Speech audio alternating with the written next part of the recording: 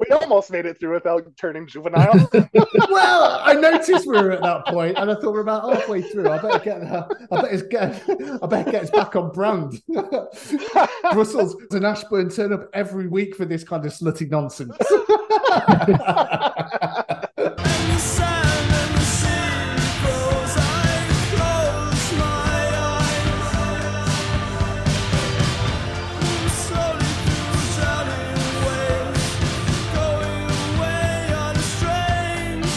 Hello and welcome, everybody, to another episode of the podcast where we talk about films and comics and sometimes a TV show here and there. But today it's going to be extra special because we're talking about both a comic and a film. And do you know what's even better? It's the same thing. It's 30 Days a Night. We're starting off our Halloween couple of weeks. I don't know. What would you call it? A half month?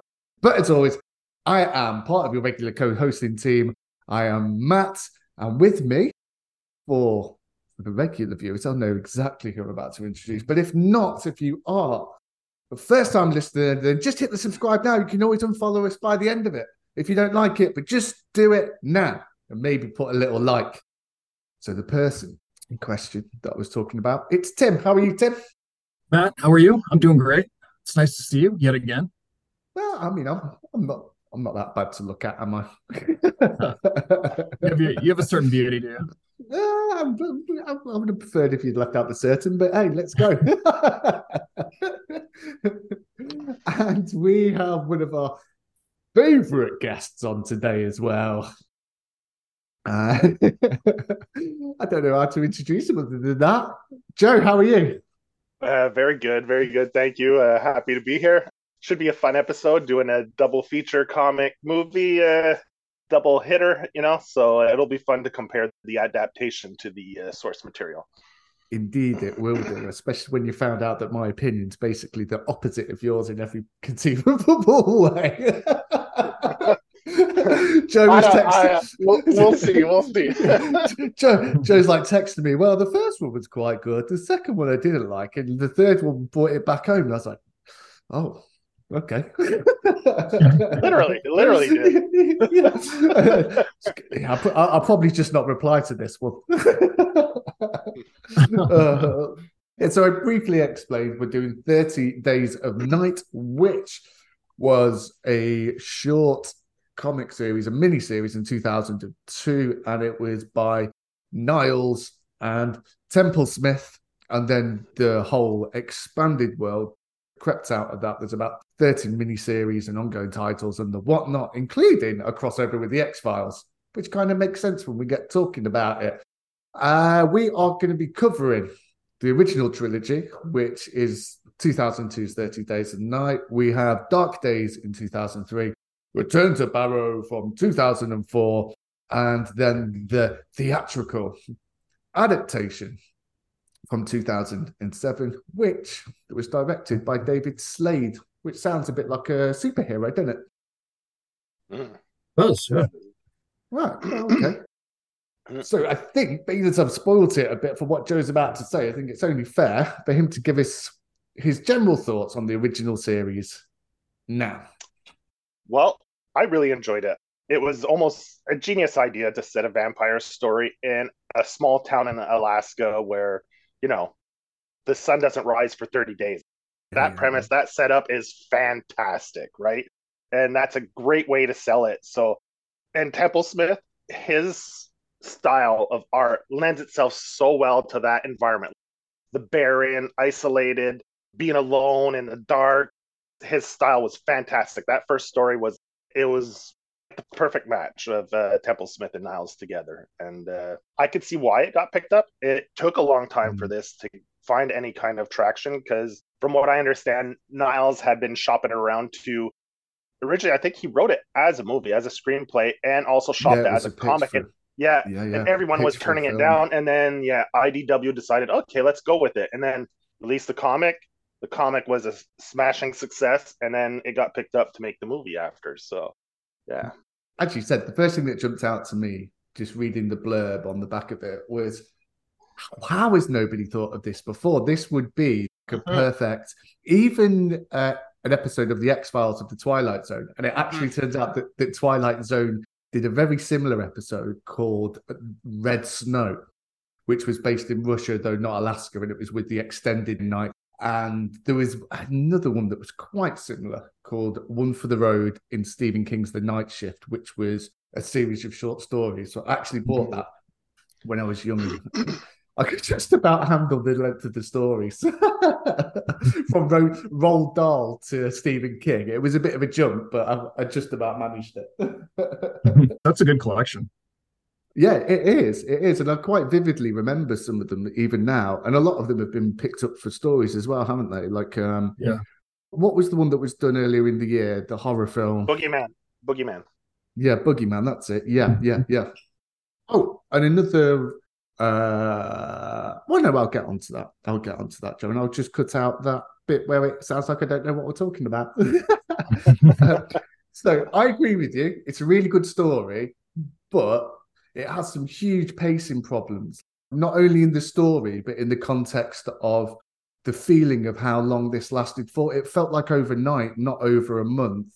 I think he needed to commit to either building a world or telling a story and do it in a concise way because three issues, it's not enough to do both of them at the same time. And I actually think if you look at this as more of a genre romance, a genre love story, and the vampiric threat is actually secondary to the story between, is it Eben and Stella, the two Hmm. two main Yes. characters.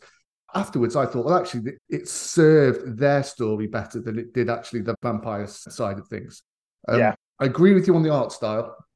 I think it looks sensational at parts. It really does give that lost and agoraphobic look. You always want to know what's going on beyond the panel. You can never quite tell what's off page, and it gives you that little sense of anxiety because it's all on top of Yeah. you. He works on top of textures. So even Yeah, yeah, when you yeah, yeah. have a blank background, there's so much going on with all the textures too. So it's almost like it's alive. Like there's something alive in the background, Yeah, even yeah, though we yeah. don't see it. It feels alive. Yeah.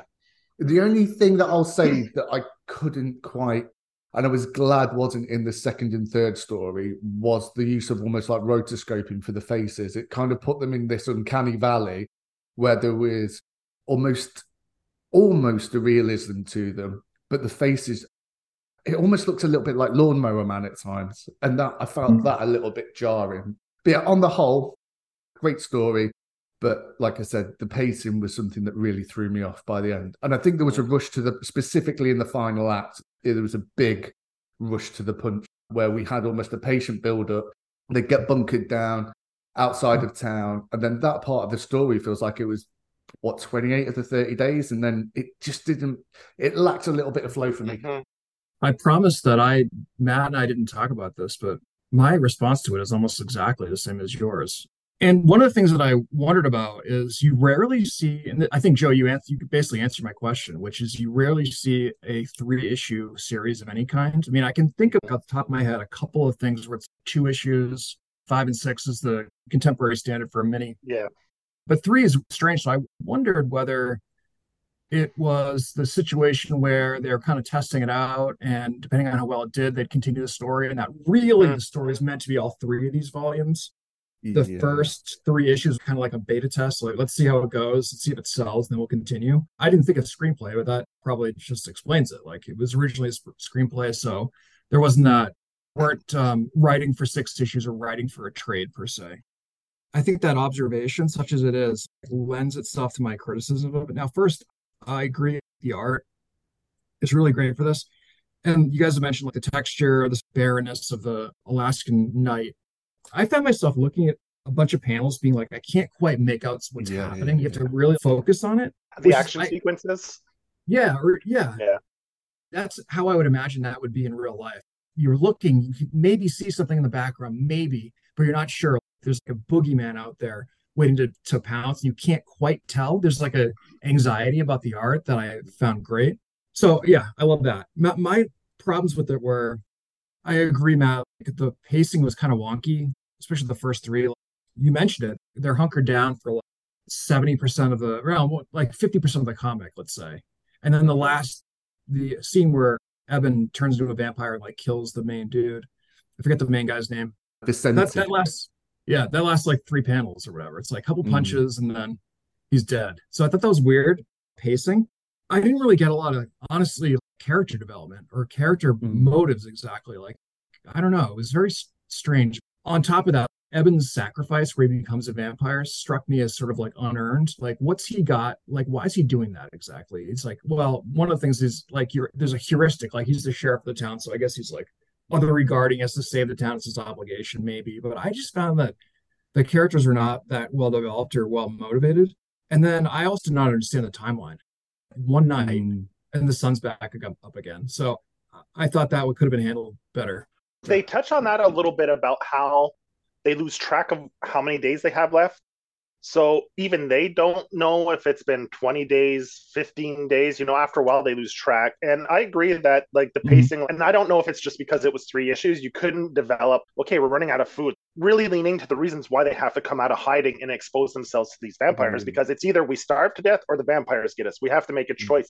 There wasn't much emphasis on, Mhm. as a group, okay, we got to make this decision. Are we going to slowly die or go out in fighting?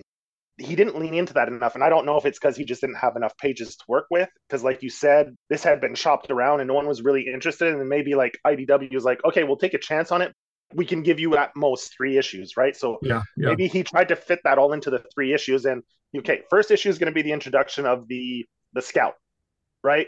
We're going to That was really introduce the well done. scout comes in, yeah, with That was with patient. the cell phones and everything. Like I love that. The second one is the whole conflict, vampires Mhm. coming and killing everyone and them in hiding. And then the third one's more like the sacrifice and the conclusion, right? So maybe if he had 2 more issues, he could have leaned into more Yeah, of the yeah, other yeah. things. Someone marking the days on a wall, the five, and then the cross, and like, okay, we're at this many days, we're running out of food.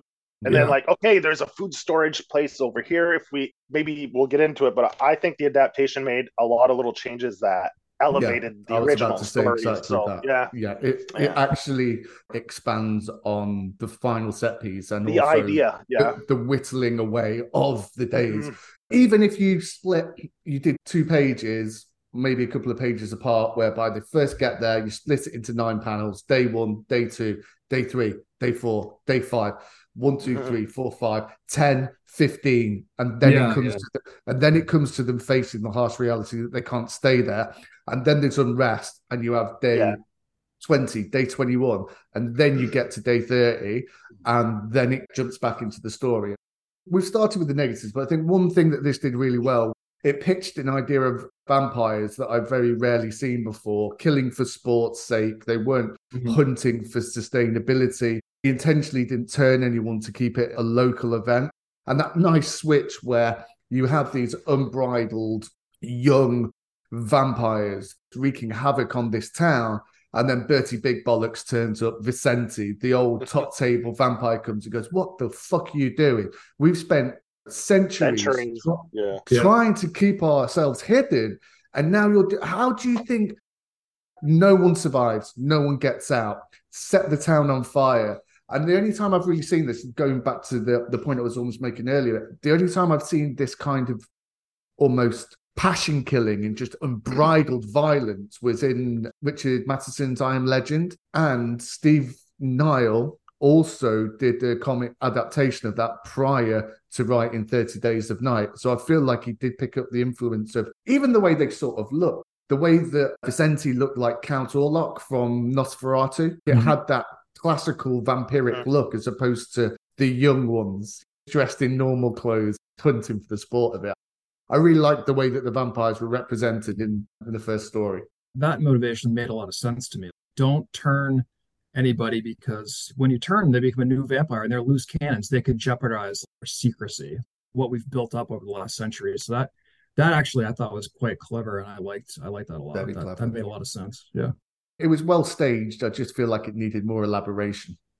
Mm-hmm. Mm-hmm. They've continued this series. I don't know how many total issues there are, but I'm definitely interested to continue reading Yeah, I what am. comes Yeah, after yeah. this, and different artists come on board and stuff. I know Sam Keith did some of the art on some of the series, so I'd be really interested to see his work on that and see how he interprets the whole world and what kind of feel he gives it. So I'll definitely dig into the rest of the series at some point, hopefully. Are those collected in additional omnis? Do they have additional omnis for I've this? not I've not seen it. I think a lot of them would be a bit of a hunt to try and Okay. find as well. Yeah, Because Yeah. cool. when you messaged just which ones are we reading, I was like, oh, for God's sake, Tim, all three. And you were like, there's like fucking 30 of them. I was like, Yeah. Yeah. oh, Tim, you probably just searched for Spider-Man or something. Let me take control of the situation. ChatGTP, list me all 30 Days of Nights volumes in chronological order with writer. I was like, oh, There's a lot. almost precisely 30. Yeah, exactly. I had to go and click on because what I got was the complete edition, right? And it's Yeah. only the first three issues. Yeah. So then I'm like, okay, this isn't it because Matt said he ordered his and it's like a slipcase with the three together, right? Yeah. Or okay, it's one full volume. So then I went back, okay, they have one that's the full, but it wasn't free on Kindle. The individual trades were free on Kindle. So I had to go to make sure I wasn't reading the wrong thing. So I went and looked what was included in that one that Matt ordered. And I was like, okay, Dark Days and Return to Borrow. Okay. So I went and got those three off Kindle because they were free with a Kindle subscription. And that's how I read it. What are they called? The little manga things? What are they called? Teppanyaki or something like that. What are they called? What are they called? No. The manga size. They could like Fuck. I don't know. Topakuru or something. Yeah, I've heard it a few times. Anyway, I can never remember what the word is. That's well, this one. Basically the one that me and Tim read. It has all three of the stories in, and it's in that. It'll be oversized for a manga by about 5%, but it's a lot more concise a size than traditional Western comics, or at least American comics. That's North American comics. Now, Tim, you really enjoyed reading this. I struggled with the lettering for the vampires because it's a very whistly, almost hissing style of lettering. And I was reading it at night with a little reading lamp, and I had to put my glasses on, and I was moving it backwards and forwards in front of my face to try and get what it was hard work, but at the same time, I guess it gave it a feel of a different language because it gave me headaches. Right. I just did this. Whoop. That's me zooming in. Because you can't see. That's me with my fingers just zooming in. Whoop. I just zoomed in. It was easy. It was easy peasy. That's why I like you, Joe. Forever the show off. That's one thing that's great about digital comics, and my eyesight getting worse as I get older. I could just zoom in on that bitch. So, Dark Days, 2003. Now, this really changes. It's kind of the difference between Alien and Aliens. Stella survives. So at the end of the first run, Eben, I can't remember what his name is. Eben Stevens. So Eben decides the only way he can defeat the vampires is by injecting himself with some vampire blood. And then he sits on the top of this beautiful snowscape with Stella, tell each other they love each other, and then he lets the sunlight take him because he doesn't want to live as a vampire. Now, the second one picks up, and Stella is hell-bent on revenge. She wants to eradicate the vampire population, and it's in LA. Where is it? It's LA, right? It's in LA. Yeah. And she's written a book on her account of what happened in It's a Barrow, Alaska. Barrow, Alaska. Yeah. As I live and breathe. I really liked it. It reminded me a lot of Guggenheim's Blade, of that sort of Civil War Marvel era. A lot more traipsing and hiding and the machinations of clandestine acts and trying to find out what the root of the problem was. I loved the expansion of the world. And one of the things that was brought up in the first miniseries, there was this older black lady, and she sends her son out in a helicopter to try and capture some footage of the vampires. Unfortunately, the chopper comes down. he's killed, and we pick up with her and Stella meeting each other and what they're going to do about the vampire population. I really enjoyed this. I loved the turn of pace. Yeah, I like this one too. I like the idea that their motivation is revenge, and part of revenge is to expose the vampire. I mean, what do the vampires fear the most, which is being exposed and Yeah, hunted yeah, ultimately. yeah. And so that's the whole point. They're going on this speaking tour and the book tour to expose the vampires. And that's why Stella and that older lady get together, because she was trying to do the same thing, get footage. They can sort of triangulate the proof. And I also liked that people were receiving them as if it's like a joke or a fiction. That was kind of an interesting tension. And I kind of liked the art in this because I can Yeah. see why it'd be mismatched to an LA scene, but I do think that in like popular culture, LA is considered like the noir city par excellence. And this, I thought art really lent itself to like the darker corners of LA, which is territory that filmmakers and writers have been mining for like decades. Kind of useful in that tradition. So I liked it. I thought some of the pacing issues were not a problem in this. And that made me wonder. I think was a sixth issue, this Yeah. second Yeah, iteration. So it kind of made me wonder about what was going on with that first. But yeah, this shows you that if he has 5 or 6 issues to expand a bit, that the pacing problems go away. There was a lot more feeling behind the characters because there was now 10 issues of backstory by the time it came to its conclusion. And there's a sort of three-pronged threat. There's the existential threat, there's the personal physical threat, and then there's almost a intellectual threat because she's worried about her publishers keeping it going, keeping the book tour going. There's a part where it gets stamped with fiction instead of non-fiction. And you really did feel that with the art. It doesn't transfer 100%, but it does make it seem compressed and claustrophobic back streets.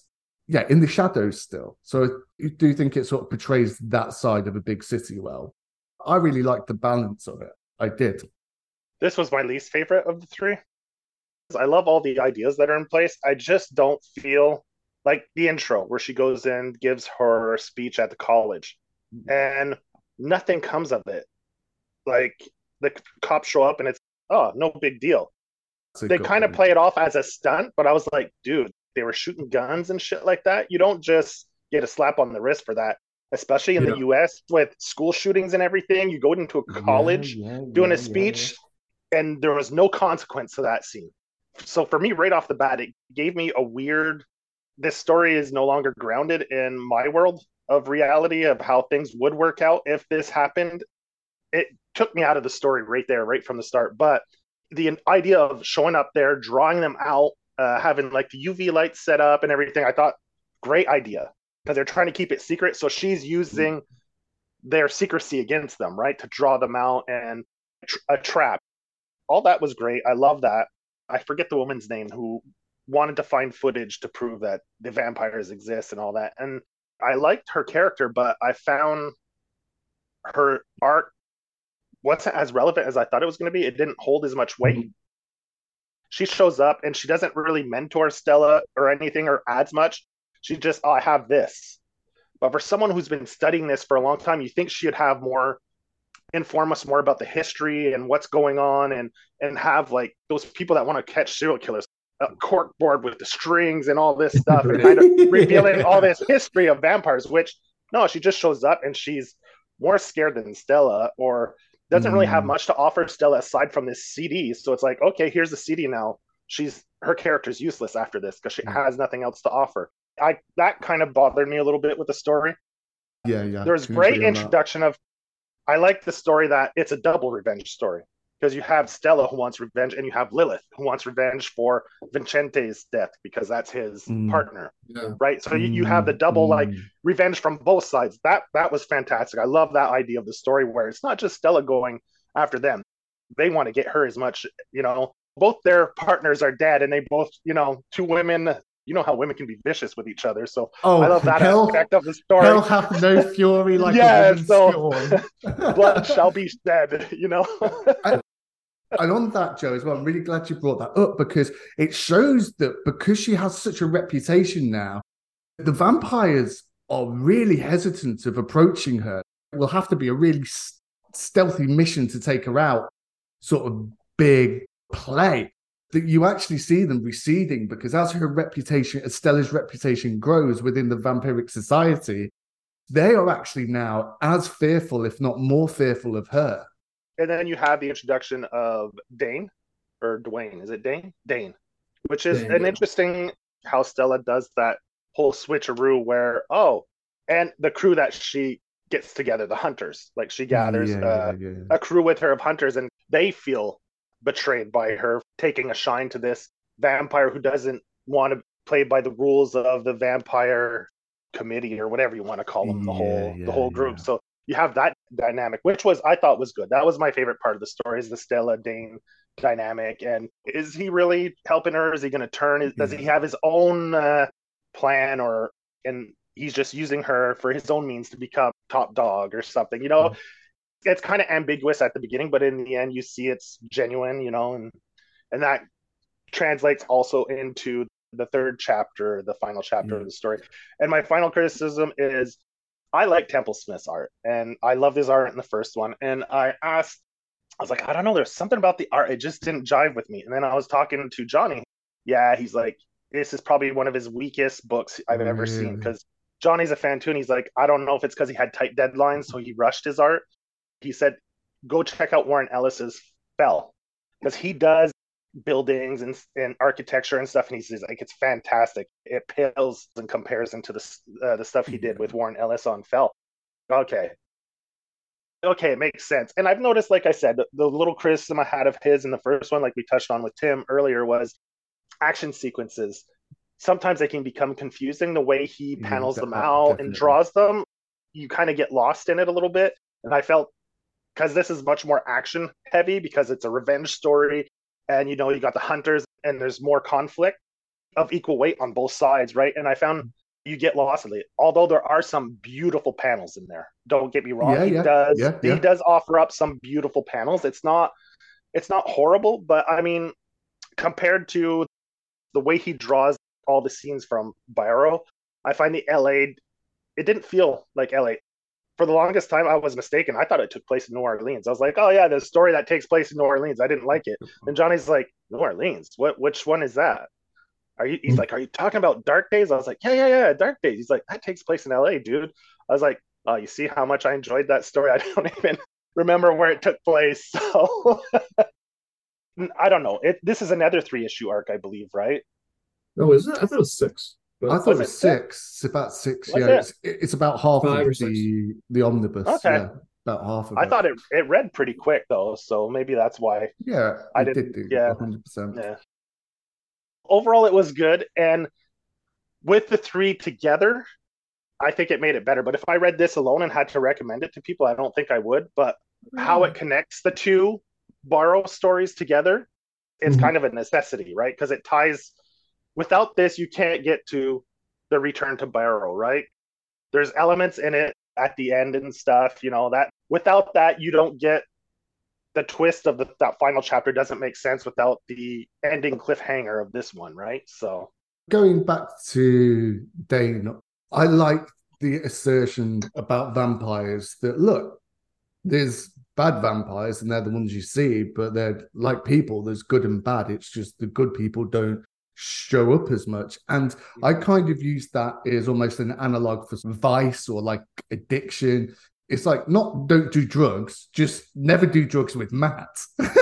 Like that's the message, and the kind of hunger that sort of addiction can show. Not saying that is actually what it was, but I just like that it said, well, no, everybody is on their own merits, and if you were bad, then you're going to be bad when you're pissed, probably even worse. Or if you're a lot of fun normally, you're just going to be even more fun when you're pissed, and it's the same when you become a vampire. And we got a little bit of vampire nookie. And it's one of those questions where you think, how does this work? Because surely That he was has. weird. Yeah. Would he be in a state of rigor mortis? Like he'd have his little toddler gobbler, but it'd just be I completely rigid. How does it I even work? I think he kind of touches on it a little bit though, doesn't he?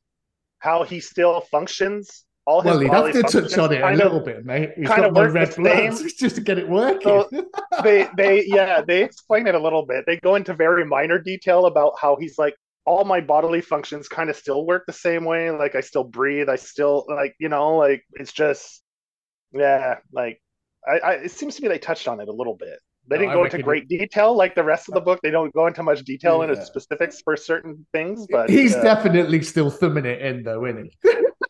yeah. There's no way that's just happening by But romance. but that's the whole Wow. appeal, right? In vampire lore, right? The seduction, Yeah, the yeah, right. very So I think that's probably why salacious he threw that in beings. there. Yeah, he had to be like, okay, what's something in vampire lore that I haven't touched on? The Yeah. seduction. I made them these bloodthirsty, killing, almost like sharks in water when it's blood, right? Mm. Mindless monsters that are just feeding, right? He kind of gave more, a little less than the movie, but he gave them more of that lore. And then Yeah. in this chapter, which is nice, he gave them more. Some of them do retain a lot of their humanity, right? Even though Yeah, they've yeah, turned, like yeah. you said. So he definitely nails that one down in Yeah. this middle story arc. Talking about nailing one down, is it shooting blanks? Or because I'm I thinking would. like it's going to be Venom. It would be like being shagged by a xenomorph. You just melt on climax from the inside out.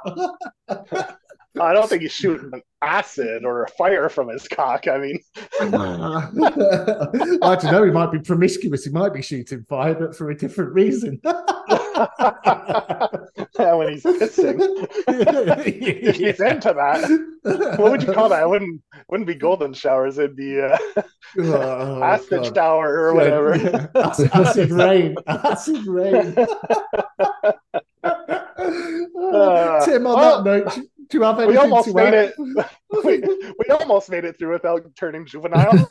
Well, I noticed we were at that point, and I thought we're about halfway through. I better get us back on brand. Brussels and Ashburn turn up every week for this kind of slutty nonsense.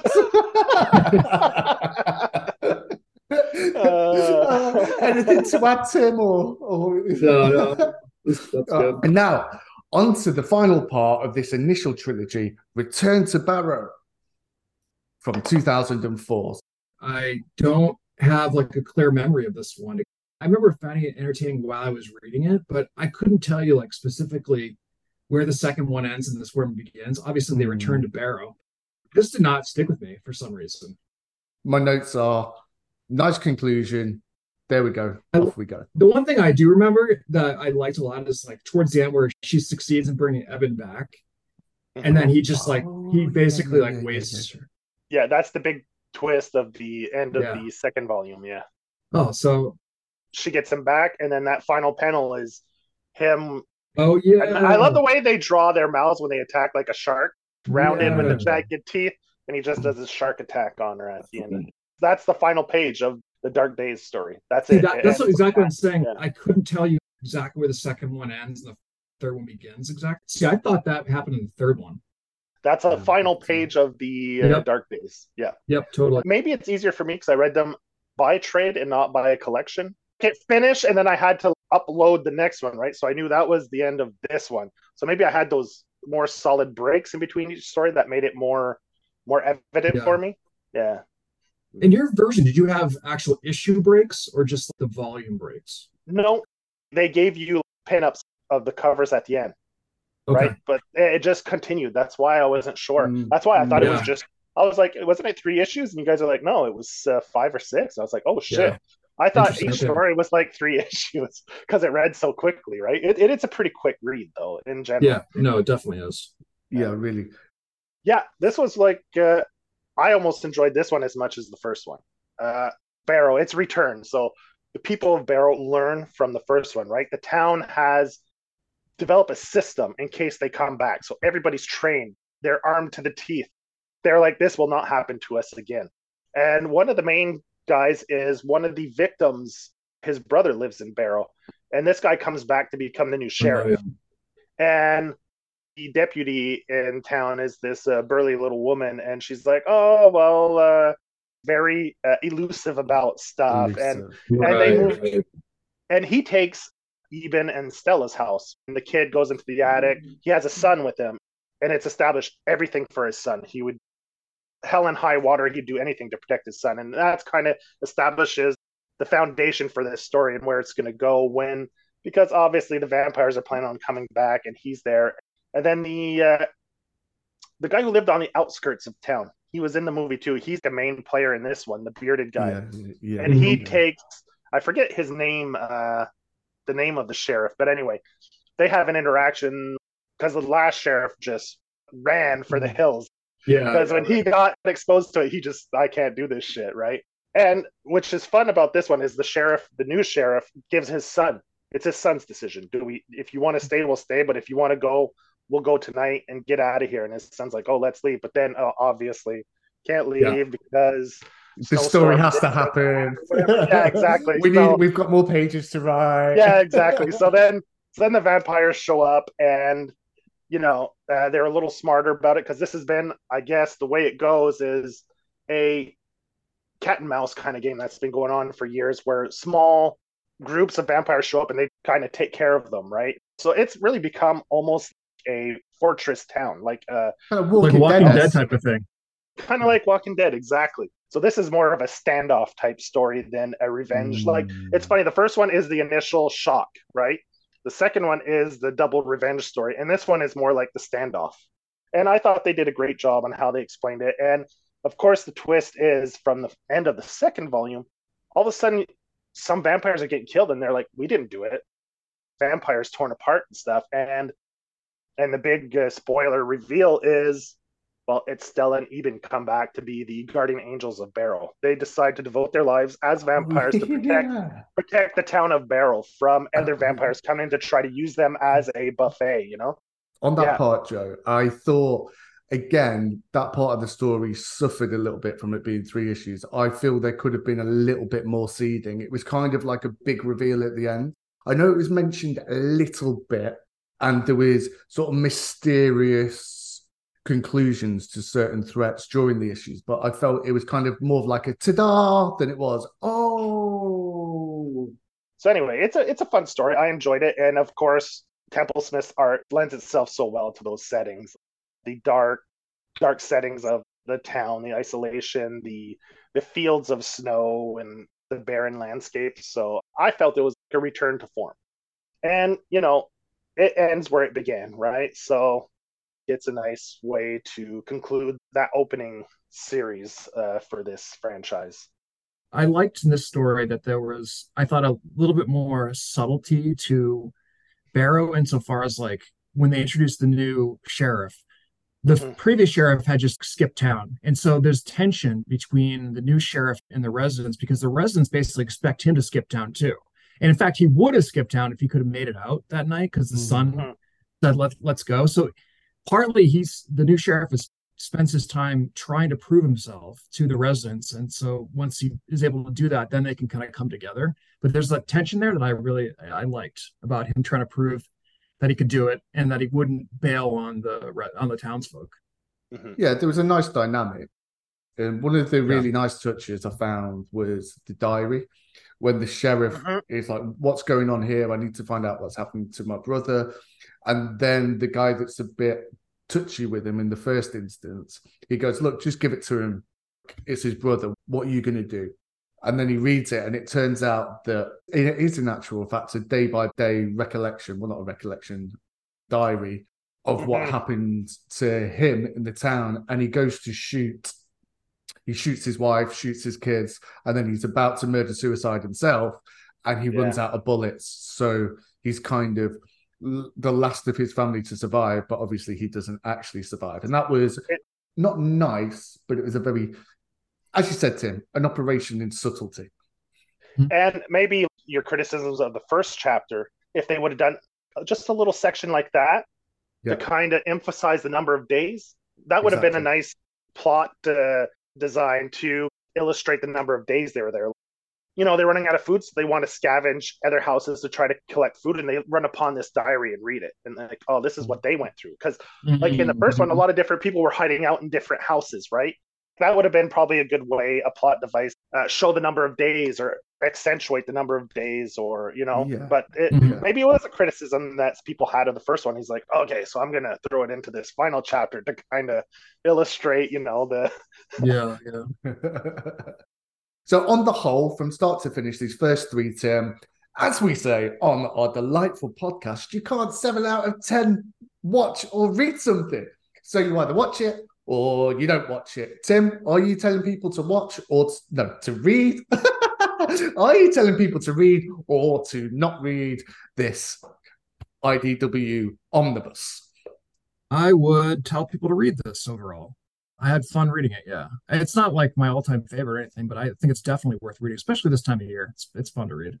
Yeah, Mhm. 100% agree with that. Yeah, I definitely recommend it. It's a really quick read. There's a lot of interesting details. There's a lot of good, good ideas in here as well. And it's nice to see them come to fruition with a nice, tidy conclusion, despite the fact there's 30 more volumes thereafter. Joe? Definitely recommend people read this, even if it isn't spooky season, but especially for Yeah, spooky yeah, season. yeah, This yeah, is yeah. fantastic. So I Mhm. definitely recommend this in or out of spooky season, but definitely a great read for spooky season, like Tim said. Yeah. We're going to touch on the adaptation coming up. If you're looking for something to do on a rainy, cold October day, read the book, that first chapter, slap in the movie. It's definitely something you could pull off in an afternoon easily. And I think it would be a fun double feature, like the comic, the Yeah, source easier, material, yeah, and yeah. the movie. Yeah. Okay, and on to the movie. The same title, 30 Days of Night, and it was released in 2007, directed by David Slade, whose preceding film was Hard Candy, which was an absolutely fantastic film, if not one of the hardest films that you can possibly watch. I think it was Patrick Wilson and Elliot Page, as it Yeah. was something I can't even remember what her name was previously. It's not good, ain't we modded? We're just so modded, I can't I even could, remember. I could, I could tell you if you want. No, I'm happy. I'm happy being sensitive and modding. Don't spoil it for me. I've fucked it up now by going on about it too much. Now it seems like it's a big deal. Joe, there's going Well, to be pitchforks and fire. we did get an episode flagged early on when we were recording the end pod regarding that. Remember, during editing is when it came out that the transition was made. Yeah, But we had so talked about this person before they transitioned, and while yeah, you're editing, they announced the transition. So by the yeah, time that it came out, came out. it was dead naming, which we didn't do Oh, on purpose. yeah. Happenstance, right? We're doing callback here, man. People, callback. Oh, good grief. So, on with the matter at hand. Melissa George plays Stella, and Josh Harnett plays Eben. And I Evan, don't care. you can Eben, even yeah. make the B sound like a V if you want. Yeah, Mhm. yeah, And I don't yeah. know if you're supposed to. I don't know if that B is supposed to have a V sound, and you're supposed to say Evan. Well, we'll never know, and we've got ourselves in a pickle about names up to this point, Joe. So I'm not committing one way or the Nice, other. nice. So I will start by saying, really good Mm-hmm. adaptation. It Yeah. does the cell by cell when it needs to be done. It keeps the main story beats. It references, in actual fact, it pulls in little bits from the second and third part. And yeah, I thought this was one of, especially when you think of when this was released, the year before, probably it was Christopher Nolan era, wasn't it? And sort of just before Iron Man. I liked it. I like this too. It kind of addressed all, and I think all of the main criticism I had from the first, well, almost all the main criticism I had from the comic. I mean, I 100%. thought it had good character development. Part of it is like, the comic was only 3 issues, as we touched on. This was a nearly 2 hour movie, so it has all the time to breathe and all the conventions of a typical movie of this kind. So I thought that the character development was fine, on point. I didn't really have any problems with the pacing per se. I thought it gave due time to each of the contexts in which the plot takes place. So I thought it was good. I liked it. One thing I just forgotten that Josh Hartnett was like a big star. I don't know what happened to him, but I haven't seen him in like He years. was in Oppenheimer, wasn't he? I didn't see it, so yeah. Oh, well. Did I put you off? No, no, no, not at all. But I just I not tried. not seen him I tried. for a Most long of you time. listen So to, though. Never mind. I still like him. Still like him. I think he gets a lot of he gets shit on a lot, Josh Hartnett. He's Good not the actor. best actor, but he's far from being a horrible actor, and I think he's gets some unjust criticisms towards his performances. He's serviceable as an actor. yeah, Well, he's in that Matthew McConaughey bracket, isn't he? Where he was just the pretty boy with a strong frame, and then it just depends what you do with your career after that. I mean, look how Daniel Radcliffe and Robert Pattinson have Do managed to you change their careers around. You just have to take a few big swings and then hope that you are good. do you think he's like the one actor that the hairstylists hate working with so much? It Because his looks like hair an is hard. MCU wig. His hair has a mind of its own. If mm, you watch The Faculty, he always has like a hair sticking out, like a cowlick. Hairstylists in Hollywood probably hate working with him because his hair's so hard to tame. mm, It has a mm. mind of its own. He always has like kind of a messy do, and I think that's just because they can't tame his head of hair. Mm. That's probably why he doesn't get as much work anymore. Hairstylists don't want to work with him in Hollywood. They're like, no, we're not coming on this production if we have to deal with the Hartnett hair. That's funny. Yeah. Shave his head. Just shave his head. Like, if he's not willing to shave his head for a role, they won't cast him. Was his head shaven in Oppenheimer? No, he had that Uh, same sideways short back and sides with a sideways flat quiff, but a bit longer, yeah, so it kept its own natural separation. But yeah. but yeah, I So agree completely with Tim on this. It addressed most of the issues I had with the first run. The pacing was better, although I didn't quite have the feeling it was still over a month as opposed to a yeah, day or a week. that's It yeah, still seemed same. like they were jumping from building to building, and it could have been. I think the thing that is its biggest ingenuity in it always being dark is also the thing that betrays it the most, because that gives us, the reader or the watcher, a lack of a sense of time as well. So maybe that is a hard one to encounter, because you can't even do like a fast forward thing, can you? Day, night, day, night, Mm. day, night. It's just Yeah. perpetual darkness. So I think, yeah, maybe having thought that, I'm a little bit more lenient with the two. It focused exclusively on what was happening there, didn't try to grow a world. There was no references or side notes.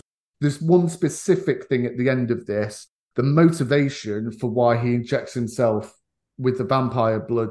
They realize that if they let them escape now, then next year they're going to come back and it's going to be the next town. And then it's going to be the next town. And if they don't take a stand now, or if he doesn't take a stand, the immediacy of that threat is it's his wife, isn't it? It's not ex-wife, but they're separated anyway at the start of the film.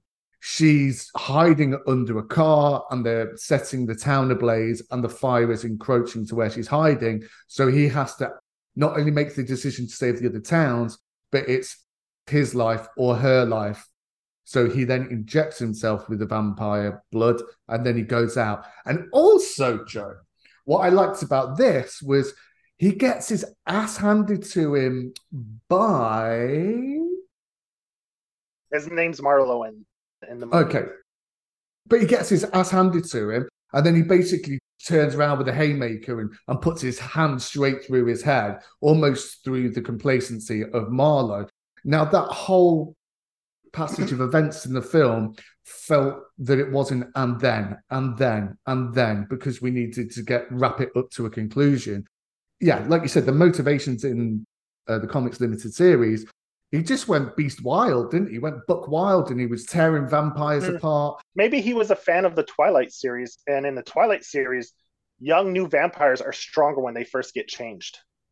Mm, So maybe that's that's a true. wink towards Twilight. I don't know, when did the first Twilight come out? Did this come out after or I before Twilight? I think it was all Think around this sort of Yeah. series. Well, didn't this director direct one of the Twilights as well? Oh, did he? He did as Yes, well, yeah. Eclipse. He directed Yeah. Eclipse. It does have ties to maybe this is all in the same world. Twilight and 30 Could you Days imagine? is one shared universe. And Breaking news, people. And I Am Legend. Yeah, exactly. Yeah, exactly. It's all the same universe, man. Oh, Are all these properties owned by the same studio? Because they could do oh, a shared universe, man. I'm going to watch it. Oh man. Oh shit. Do you This want is to by know? far better than any Twilight movie, though. I mean, you're poking me a little bit with that one, Joe. Trust me, I've watched the Twilight movies numerous times because Padme is just so I bad. really like the first one. I really like that first one. Yeah, it was decent. It was. Mm, I will not contradict you on that. I mean, good. I could see why a bunch of horny housewives got all worked up over teenage boys. They started a Me Too movement, and you see all these horny housewives were any better than the men. Like I'll leave it there. I'll leave it there. See, Tim, that's how it works. I say something good and Joe agrees with me. You could learn a thing or two from this gentleman. Oh Uh, shit. can I say a few things that I had a problem with the film now? Yeah. I thought but this isn't the problem with this. This is the problem with the heroes need to be at the end, sort of thing. There was a part in it where a vampire catches up with a moving vehicle, it jumps on the top, and they're trying to shoot it through the roof. They then break. The vampire just goes on the floor, not suffering any real damage, and then the car pulls away at a moderate pace. And yet this time it's going too fast for the vampire to catch it up. Yeah. Who is the grizzly out of town guy played by Mark Boone Jr. from Sons of Anarchy? They pulled a bit from the end of Dark Days, the second in the trilogy of comics, where Stella, she goes to this big meeting where they exchange MacGuffins, like a parlay, wasn't it? They exchange MacGuffins that one's of benefit to Lilith, one's of benefit to Stella. And then she has her coat wired with explosives. And then as they're walking away, Dane says, "Where's your coat?" And then behind her, it just explodes. And I like the way that it's Bo, the bloke's name's Bo. Yeah. He has this big combine harvester type thing. And then he drives it into a bar, draws the vampires in, and then he has TNT from somewhere. and then he just blows it up in a kind of self-sacrifice kind of thing. And I was like, but why? Couldn't you Yeah. have just driven out the other side? Like, why did you stop? You've literally just floored this building, wooden building. You've driven straight through it. I mean, this building looked like it was made in the Wild West. And I Probably was didn't use just, up all their budget, so they're like, we got to put an explosion in here. We still yeah. have budget left for another explosion. Let's make a okay. Let's write this in. And the other one, Eben and Stella are basically in Uh-huh. the car escaping. The vampires lift it up from the back. They painstakingly turn it over while they're in the inside. And these things have been unbridled, kill on sight, slash faces, slash throats, bite. They don't even look at their prey and they move on. And now they're painstakingly turning over a car, which they are then trapped in, and let them crawl out and get away. Come Yeah, on. that part, that The specific fuck scene, I was off. like, yeah, that scene was kind of like, I Bitch, agree with you. That please. the car, the other scene where he blows himself up, whatever. So there's always that one hero that's going to sacrifice All right, themselves. Tim, you're my favorite again. But that car scene, yeah, I had the same sentiment when I was watching that. I was like, they would have just dragged them out and slid them up right away, Slit like them up, without baby. Yeah. hesitation. Yeah, it was out of Split them character up. from the way they set up how they Exactly. their behavior early on. That was contrary to how they were behaving. And on that, when Danny Houston, who plays Marlowe, the head vampire, the top of the tree kind of vampire guy who's running the show, a little bit more patience. But his dialogue and monologue was absolutely cringeworthy. Every time he started doing this silly vampire language and then the subtitles. To break one thing is to break all things. If something can be broken, it shall be broken. I'm like, shut up. Fuck But off. that's one thing I enjoyed about the movie is the dialect, the vampire dialect. It almost I, like harkens back to an ancestral language of like from Yeah, when they were yeah. first that gets passed down. I like that. I didn't mind that. The one scene that I'll have to say that I was like, it's so fucking stupid. The dumbest scene I found is the record player. I don't know if these Hmm. filmmakers know how record technology works, Oh, right. Yeah, but yeah, yeah, yeah, putting yeah. his nail on the record isn't going to produce music. I'm sorry, but Right. you No. know. And then they all start screaming "Ah," when he's putting his finger on the record. I was like, what the fuck was the point of that? And I Yeah. don't also know. on that note, Joe, all these vampires, it is in vampire lore, they're sexy, they're always nicely tailored, whether they're 500 years old or 5 weeks old. They've got a bit of drip, haven't they? But yet they can't clean under their fucking nails or brush their teeth. It's disgusting. Can you imagine what this fucking like toenails look like as well? There is no way they're capable of even wearing shoes. It is grim. Either commit to being a sexy young man or just forget about it altogether. Vile. They need a mani pedi, Joe. But that's one thing I liked about the movie more than the book is they really leaned into the animalistic side. They just ravage everyone, ravenous. They don't fuck around with the whole. Mm. No, they show up and it's like, what the fuck's going on? Just the one backhand of the claws, and well, there goes one person's Yeah. throat. Yeah. There's no. I Next. love that part. The ruthlessness of the Yeah. vampires in this. I think that's why they threw in those parts where that you didn't like with the in the beginning they depict them as mindless feeding machines, right? But then you have Mm. those moments where he's speaking to the rest of them in that dialect with the subtitles.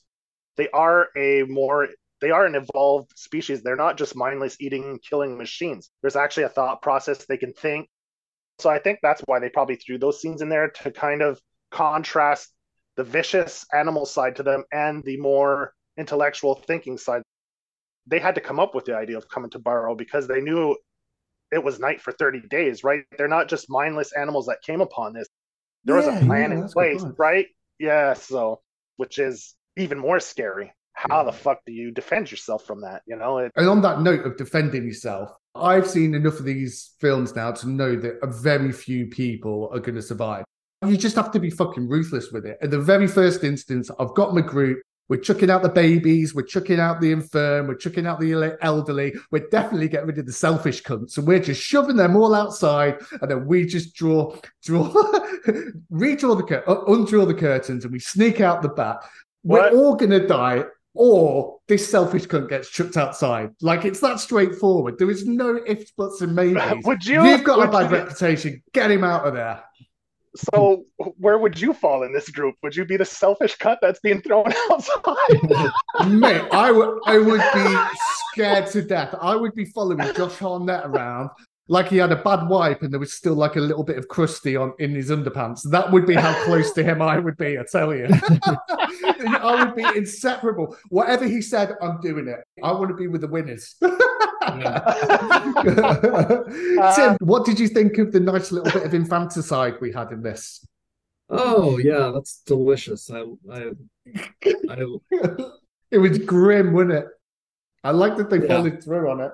Rarely you see a movie that has the courage to like actually depict that, but it was pretty fucking grim. You're right about that. Yeah, it was terrible. And it posed a really good question as well that it's a vampire, but it's a young girl. A lot kind of like the creator, how it had the Yeah, weapon as a young girl, because human nature says, I can't destroy it, despite the fact it's an AI robot. And in the same way here, it does wreak a little bit of havoc because it's an infant vampire. And she yeah. turns around and, oh my God, this was a bit cringy as well. Do you want to play with me now? yeah, And I mean, everyone, come it's on. it's Hollywood, right? So yeah, Yeah. Yeah. they can't help but give those one-liners. Like someone somewhere thought that was the best one-liner ever, right? Yeah, Mm. So yeah, right. What did you think of the mix of practical effects and CGI? I thought it was well handled because it still stands up today, and it's not incredibly noticeable. It Mm. didn't stand out like a sore thumb, so I thought they did a good job of mixing the two. Yeah, Yeah. the practical effects were cool. I didn't think that the digital effects were clunky, really. I thought for No, 2007 they're pretty good. yeah, the Go casting on. on this. We didn't talk about Ben Foster. I think he had the probably the best performance in the movie although yeah, he short-lived. was good, wasn't He he? was Yeah, really yeah, good. yeah. Like he sold it. The bar Mm. scene, they nailed that whole scene down. That was like almost Panel for panel. panel for panel, and he delivered it so well. And that set a fantastic tone for the entire movie. It's that uneasiness, the creepiness, the Yeah. mystery, the not knowing what the fuck's going on, but something bad is coming. He's the Yeah, bad yeah. omen that's being announced for what's coming down to this town. A harbinger It's a of little, doom. yeah, exactly. Yeah. Even though he wasn't in the movie for that long, he delivered a fantastic performance. And Josh Hartnett, like we said, was serviceable. Melissa George plays Stella, which was fine.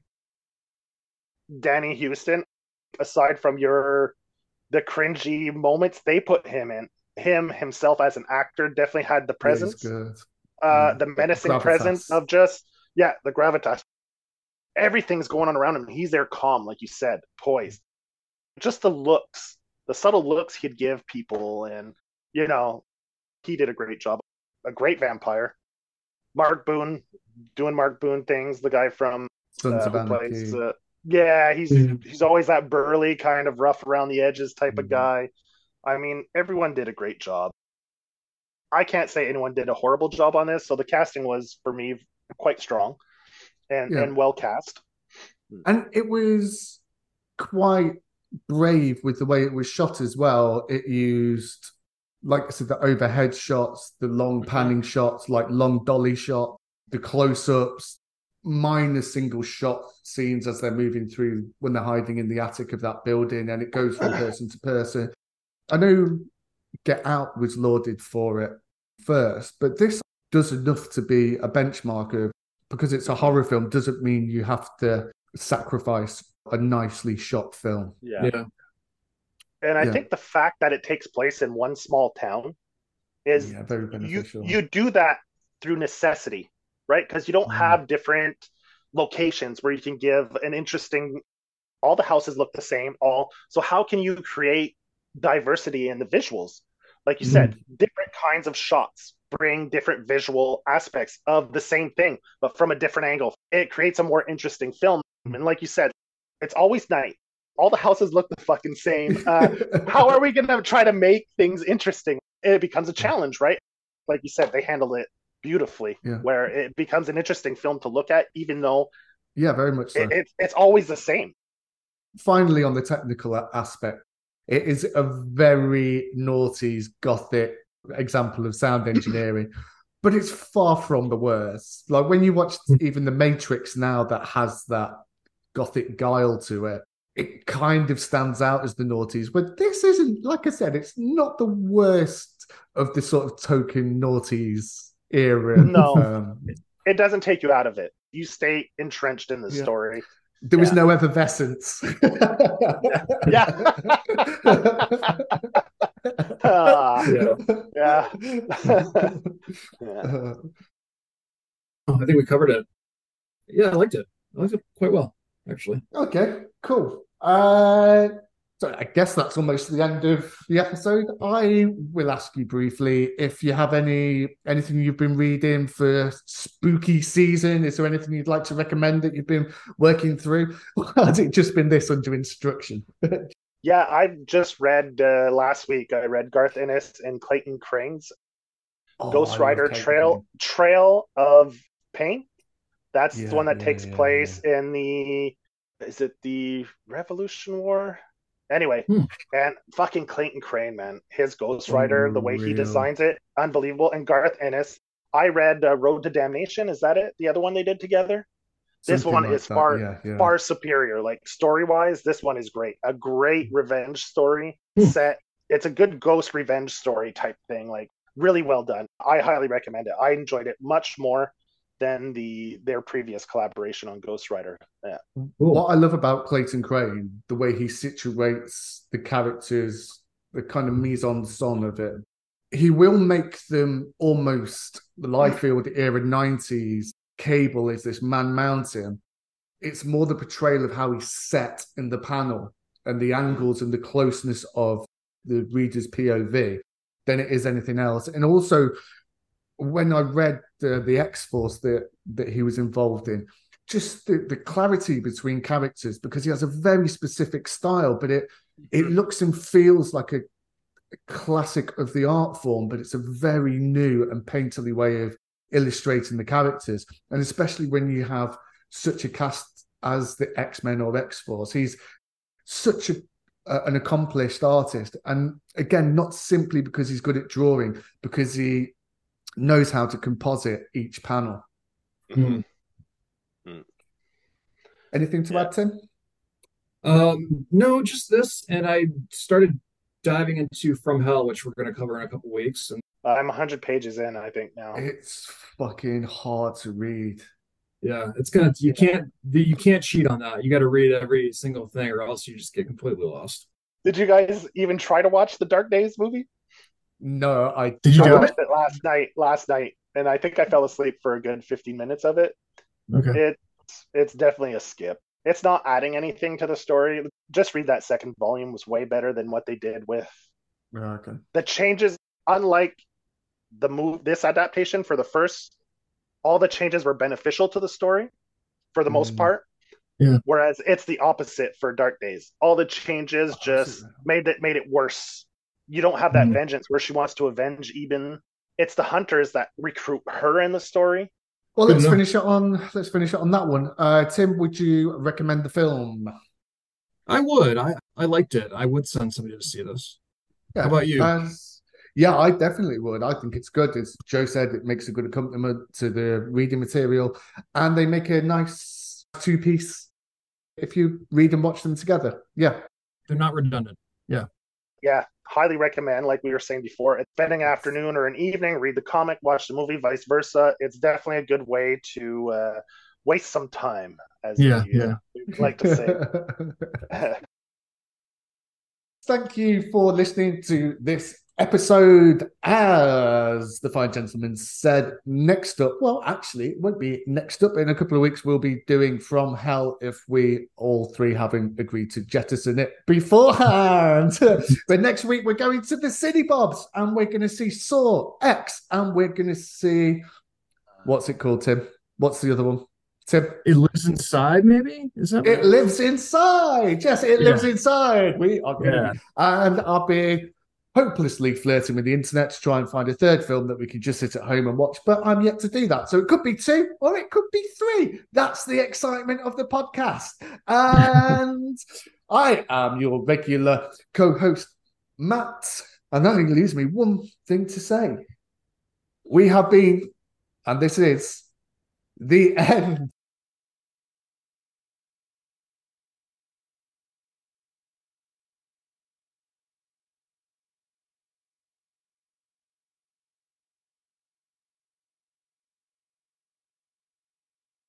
Yay.